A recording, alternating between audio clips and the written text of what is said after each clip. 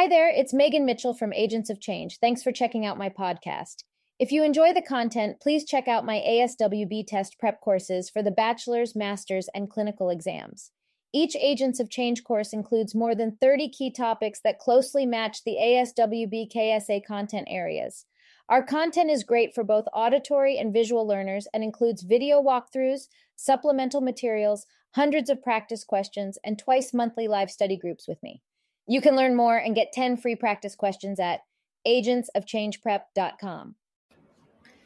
Let's talk about defense mechanisms. So defense mechanisms may be a category that you see on the either master's or clinical exam. So today we're going to talk about what they are and how do they manifest. So I'm going to give an example for each of the defense mechanisms, and I'm not going to go over all of them. I'm going to go over some of the main ones. I'm going to give an example.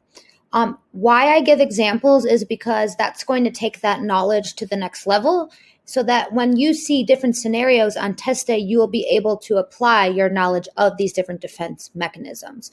So I try to give examples because we know that when we can make our information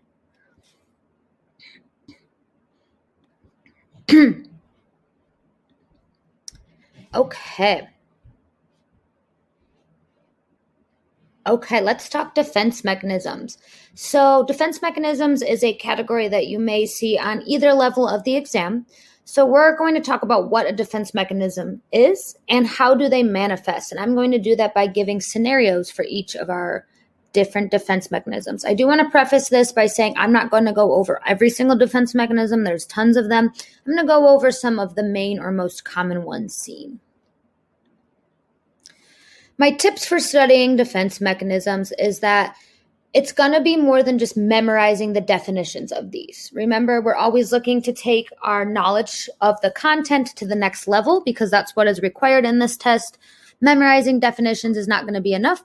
So I'm going to give examples, and even better if you can come up with your own examples for each one, because as we know, taking real life examples and creating real life examples from content, it's going to help our retrieval on test day to memorize that information because we're using it and applying it to different scenarios. So I encourage you to come up with your own examples as we're going through these. What is a defense mechanism? A defense mechanism is something that we use to protect ourselves from unpleasant feelings, actions, and thoughts. Key thing here, that's why it's in bold, these are unconscious reactions that we might not even be aware of. And why do we use defense mechanisms? It's a way to protect ourselves and our ego from pain, hurt, painful memories, and it's really to protect ourselves from harm and vulnerability. Defense mechanisms were first proposed by Freud and then later developed by his daughter, Anna. Okay, we're going to jump on into compensation, making up for a real or perceived weakness. So if you perceive you have a weakness, you're going to do something to make up for that deficit. My example here is someone who has problems in their marriage may excel and go above and beyond at work. So maybe they're really bringing home a big paycheck and able to provide for their family because there's other ways that they're trying to compensate for those marriage problems. Studying is a defense mechanism that we actually use, and that's compensation. Studying, right? We might have a perceived weakness in a certain area. When we're studying, math is not a strength of mine. So to compensate for that weakness, I would have to study even harder in that category. I'm making up for that weakness. I'm compensating for that area that I know I'm not as strong in. Okay. Conversion. Repression of an event or feeling is expressed in a bodily function or disruption in the body. When you see conversion, a memory trick is that you should automatically think of some physical symptoms. We know that our way sometimes of trying to repress certain feelings or memories, it will come out in certain ways in the body, right? That might be in headaches. That might be in chest pain. We know that there is a definite mind-body connection. So my example here is someone who is unprepared for a test, gets physically sick with nausea and headache the day of the test, right? probably some subconscious anxiety, stress about not being ready to take this test. Conversion also can look like a variety of different things. It could be issues with feeling in the limbs. It can be problems with eyesight, fogginess, all because there's repressing of a certain feeling and it's having a physical symptom. Denial, blocking events from our awareness, denial of actions or feelings, and the inability to admit something has happened. So in denial, we are denying that some sort of external stimuli has even occurred. We're blocking that out of our awareness. We can't even admit to ourselves that something happened. Very common thing is just to deny, right? Also very common amongst children and adolescents, right? Did you do this? No, it wasn't me, right? That's the first thing they say, is that they're not going to admit that they were the ones to do it. Why that is because subconsciously we're trying to prevent some sort of negative feeling. My example here is a student is caught cheating on a test by the teacher. In denial, what would be the response? It was not me, I didn't do it. So denying cheating and is adamant he did not do it. Dissociation. Dissociation is when someone has almost like an out-of-body experience. They're having a momentary loss of connection to the world. You might even hear people say, I felt like I was not connected to my body. I know I was committing acts, but I didn't feel like I was part of myself. Being separated from oneself or being separated from reality. You might have an example I've seen where someone commits an act of aggression and an act of violence, and they're like, I was having an out-of-body experience. It's kind of this blind rage. They did not even remember doing it. My example here is someone who gets into an auto accident cannot remember driving or being involved the next day. It happened, right? But they had this kind of out-of-body experience, probably due to adrenaline or ways, we need to protect ourselves from this traumatic event. Dissociated from self, dissociated from reality.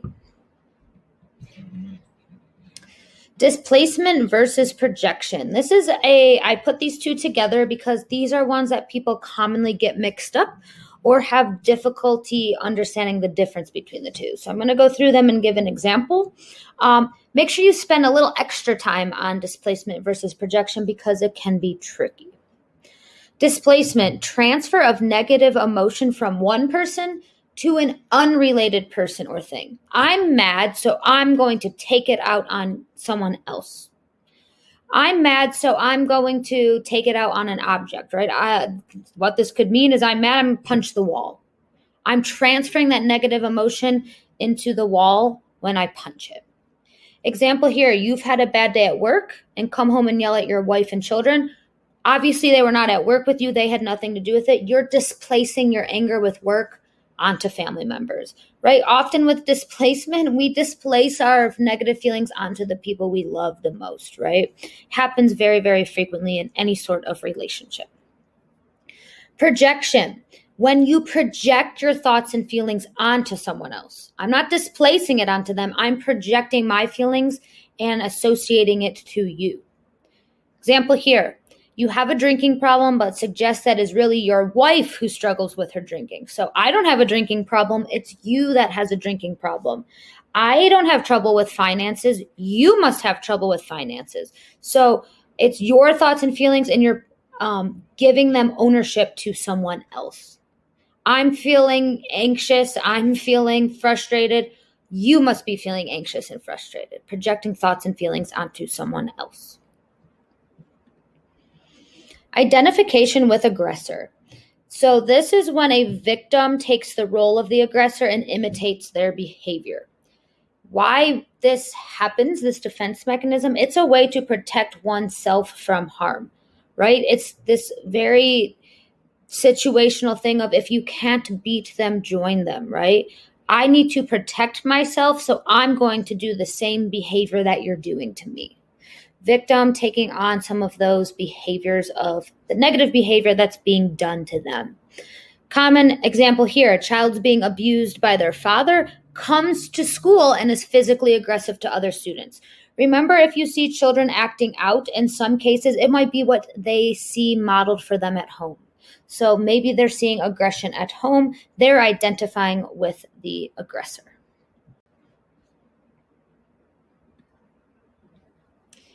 Introjection.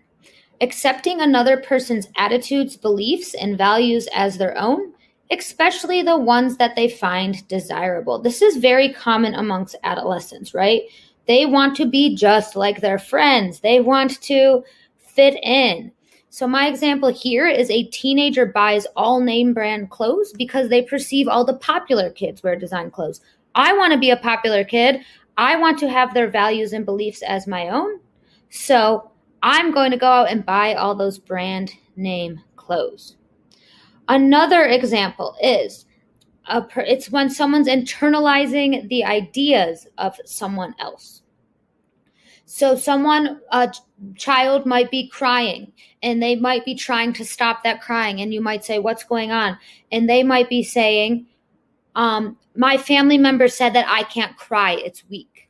They have heard these attitudes. They've heard these beliefs, and they're now taking it on as their own. Isolation of affect. Screening out painful feelings by recalling a traumatic or painful event without experiencing the emotion associated with it. So this is going to be those people that really are able to separate their emotions or don't show outwardly many emotions. I'm sure everyone knows someone that's like this. They just cope with things in a different way. So their way of expressing is not by expressing, maybe they're not crying, maybe they're not showing sadness or anger. They might have flat affect. They're isolating the event from the affect that they're presenting. Separating thoughts from feelings while accepting reality. So this could be people that, they really are stone-faced despite having had something really traumatic happen to them. My example here is I should be upset that I wrecked my car on the way here, but I don't really care, right? Have you ever had a session where someone comes in and drops this really emotional bomb, but they just have flat affect? They don't seem to be showing any emotion related to it. Some people are really able to take out the emotion, and it's so that they don't have to feel those feelings. It's subconsciously that they're isolating those feelings from the way that they are presenting. Rationalization is one that happens so frequently, right? Everyone has rationalized something at some point in their life. Rationalization is providing reasonable explanations to justify actions. So rationalization is something to protect myself from admitting or allowing something negative to happen to me. I'm going to find some sort of reason why this happened to me. Failures are a threat to the ego, so we pick certain elements of the truth and deny others. A lot of times rationalization can look like making excuses, right? I was going to go to the gym, but it was too cold outside, right? Reasonable explanation to justify my action, but at the end of the day, I did not go to the gym. My example here is I would have won the race, but the track was wet and I didn't really try that hard. It's a way to kind of protect our ego from admitting that we're not successful at something. So if you failed a test, I didn't really try that hard on that test. I didn't put much effort into it. Finding some justifiable explanation to protect ourselves from failure. Reaction formation. Expressing the opposite of your inner feelings in outward behavior. So I feel some sort of way, but on the outside, I'm acting the opposite. Behaving or reacting the opposite of your true intentions. So my example here, a woman expresses that she despises her sister and then buys her a best sister ever card. Internally despises her sister, has all these negative feelings about it, and then on the outside, doing the exact opposite, right? You are the best sister ever. I love you. So opposite of how they're feeling on the inside.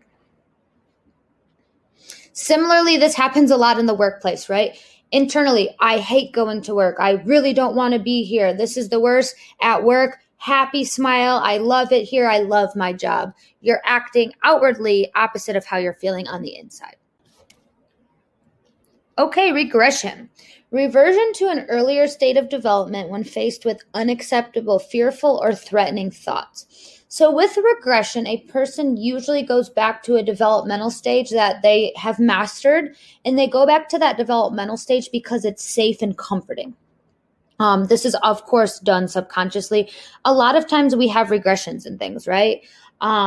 Say a child was toilet trained, something is stressful for them, traumatic for them, they regress, and now they're starting to have accidents. An example of regression here is a college student who is stressed about upcoming finals begins wetting the bed at night, right? College students have mastered toilet training, but maybe there's a lot of stress, and this person is regressing to that earlier stage, wetting the bed. Repression. Repression is often confused with denial. Repression is unconscious forgetting of painful ideas, events, or conflicts.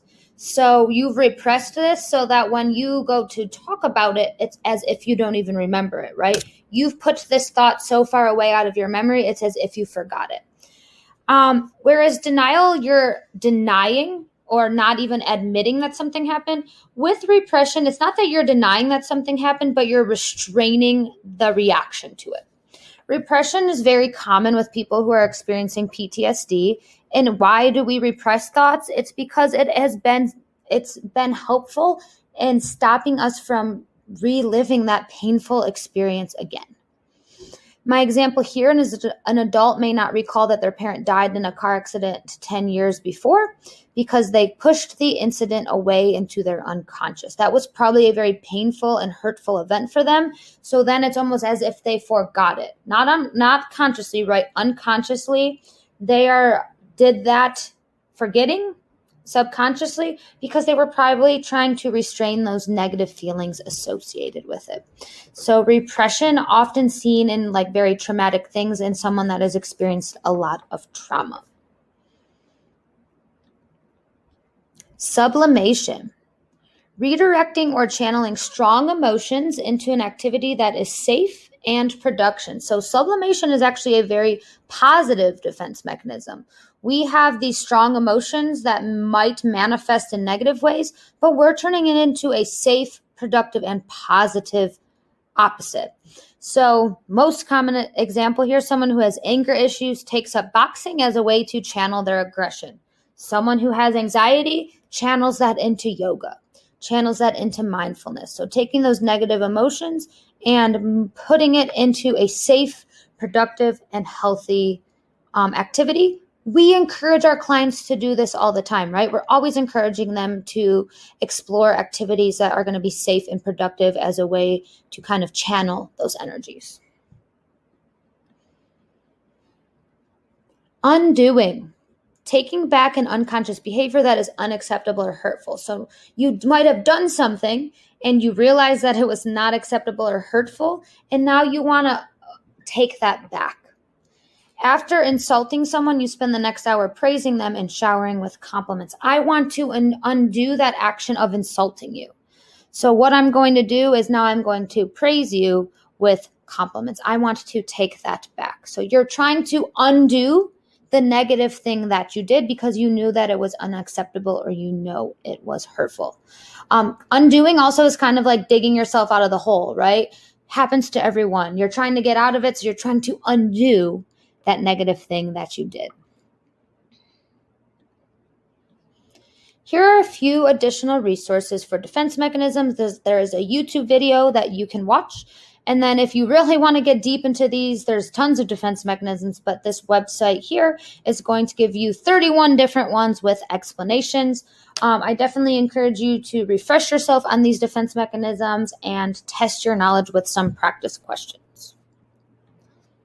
Okay, let's go through some practice questions. And remember with defense mechanisms, there's going to be some you know for sure are not right, so we will eliminate those.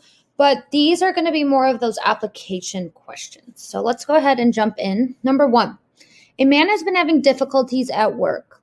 When the wife inquires further about these problems, he gets upset and accuses her of having issues at work. The husband is most likely using the defense mechanism of A, reaction formation, B, projection, C, conversion, or D, displacement? Which one do you think here? It's not reaction formation. We're not seeing an outward action that is different than our inside feelings. There's no physical symptoms. It's not conversion. We're down to those two ones. Are we projecting here or displacing here? Remember, displacement is usually I feel some sort of way and displace that anger onto someone else. That's not what's happening here. D is out. What is happening is projecting. I'm having difficulties at work, so I'm projecting this insecurity onto my wife. B is projecting. Number 2, Jessica was an aggressive child in elementary school who frequently got into trouble. In high school, she joined the track team and no longer displays aggression or gets into trouble at school. Jessica is most likely using the defense mechanism of reaction formation, sublimation, intellectualization, or displacement. Was getting into trouble, no longer having aggression since joining the track team. It's not displacement, no displacement of anger onto an object. Not finding out information about something. And not the opposite of what we're feeling on the inside. Sublimation, remember, is when we take these negative thoughts, feelings, or impulses and put them to use towards something positive, joining the track team. Number 3, Eric is very dependent on his mom. She does many things for him, including washing and ironing his clothes and making him dinner. When asked about this by a friend, Eric becomes defensive and says his friend is a mama's boy. Eric is most likely using the defense mechanism of A, projection, B, denial, C, intellectualization, or D, displacement. He's not outwardly denying as if this does not happen. It's not denial, not intellectualizing, not finding out more information about something. We're once again left with projection or displacement. His mom's doing a lot of things for him, ironing clothes, making him dinner.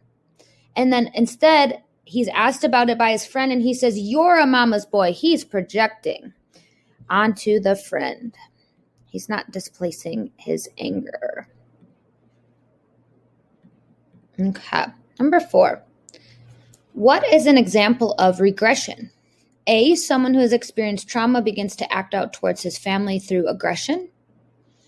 B, someone who has been physically assaulted is not able to recount the attack in her therapy session. Someone who did not get the job they wanted begins crying and pouting and cannot be consoled.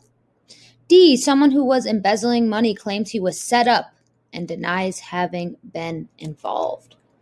We're looking for regression here. Keyword. Regression is going back to an earlier developmental stage. A, acting out towards family through aggression. That would be displacement, displacing that anger. Someone who has been physically assaulted is not able to recount their attack. That's going to be repression.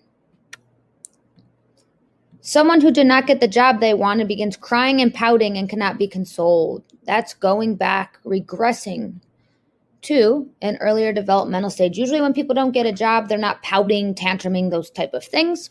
Someone who was embezzling money claims he was set up, denies having been involved. That would be denial. Okay. Number 5.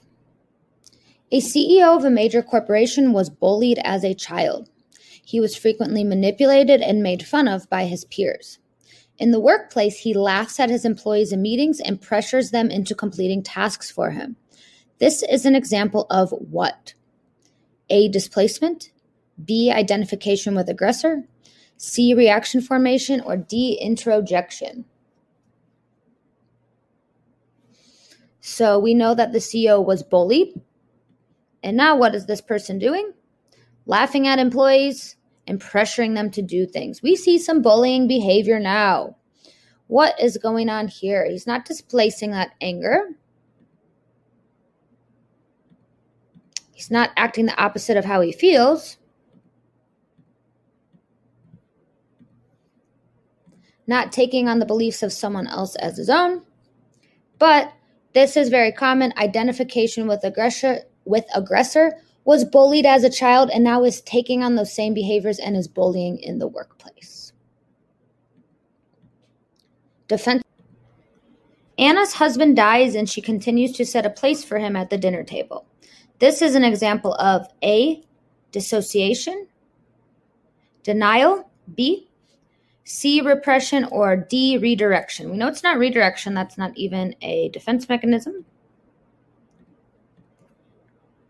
It's not dissociation. We're not seeing any of that out-of-body stuff happening. So now we're down to denial or repression. These can look very similar. Denial is when you're denying some sort of external stimuli. Repression is not that you're denying what happens, but you have learned to restrain thinking about that or bringing up something because it's protecting you. So here, setting the place table, her husband's death, that's an external stimuli. It's going to be denial. Remember, with repression, you're not acting as if it never happened. You are trying to restrain it. And we don't have that information here, so we can go ahead and say denial is a better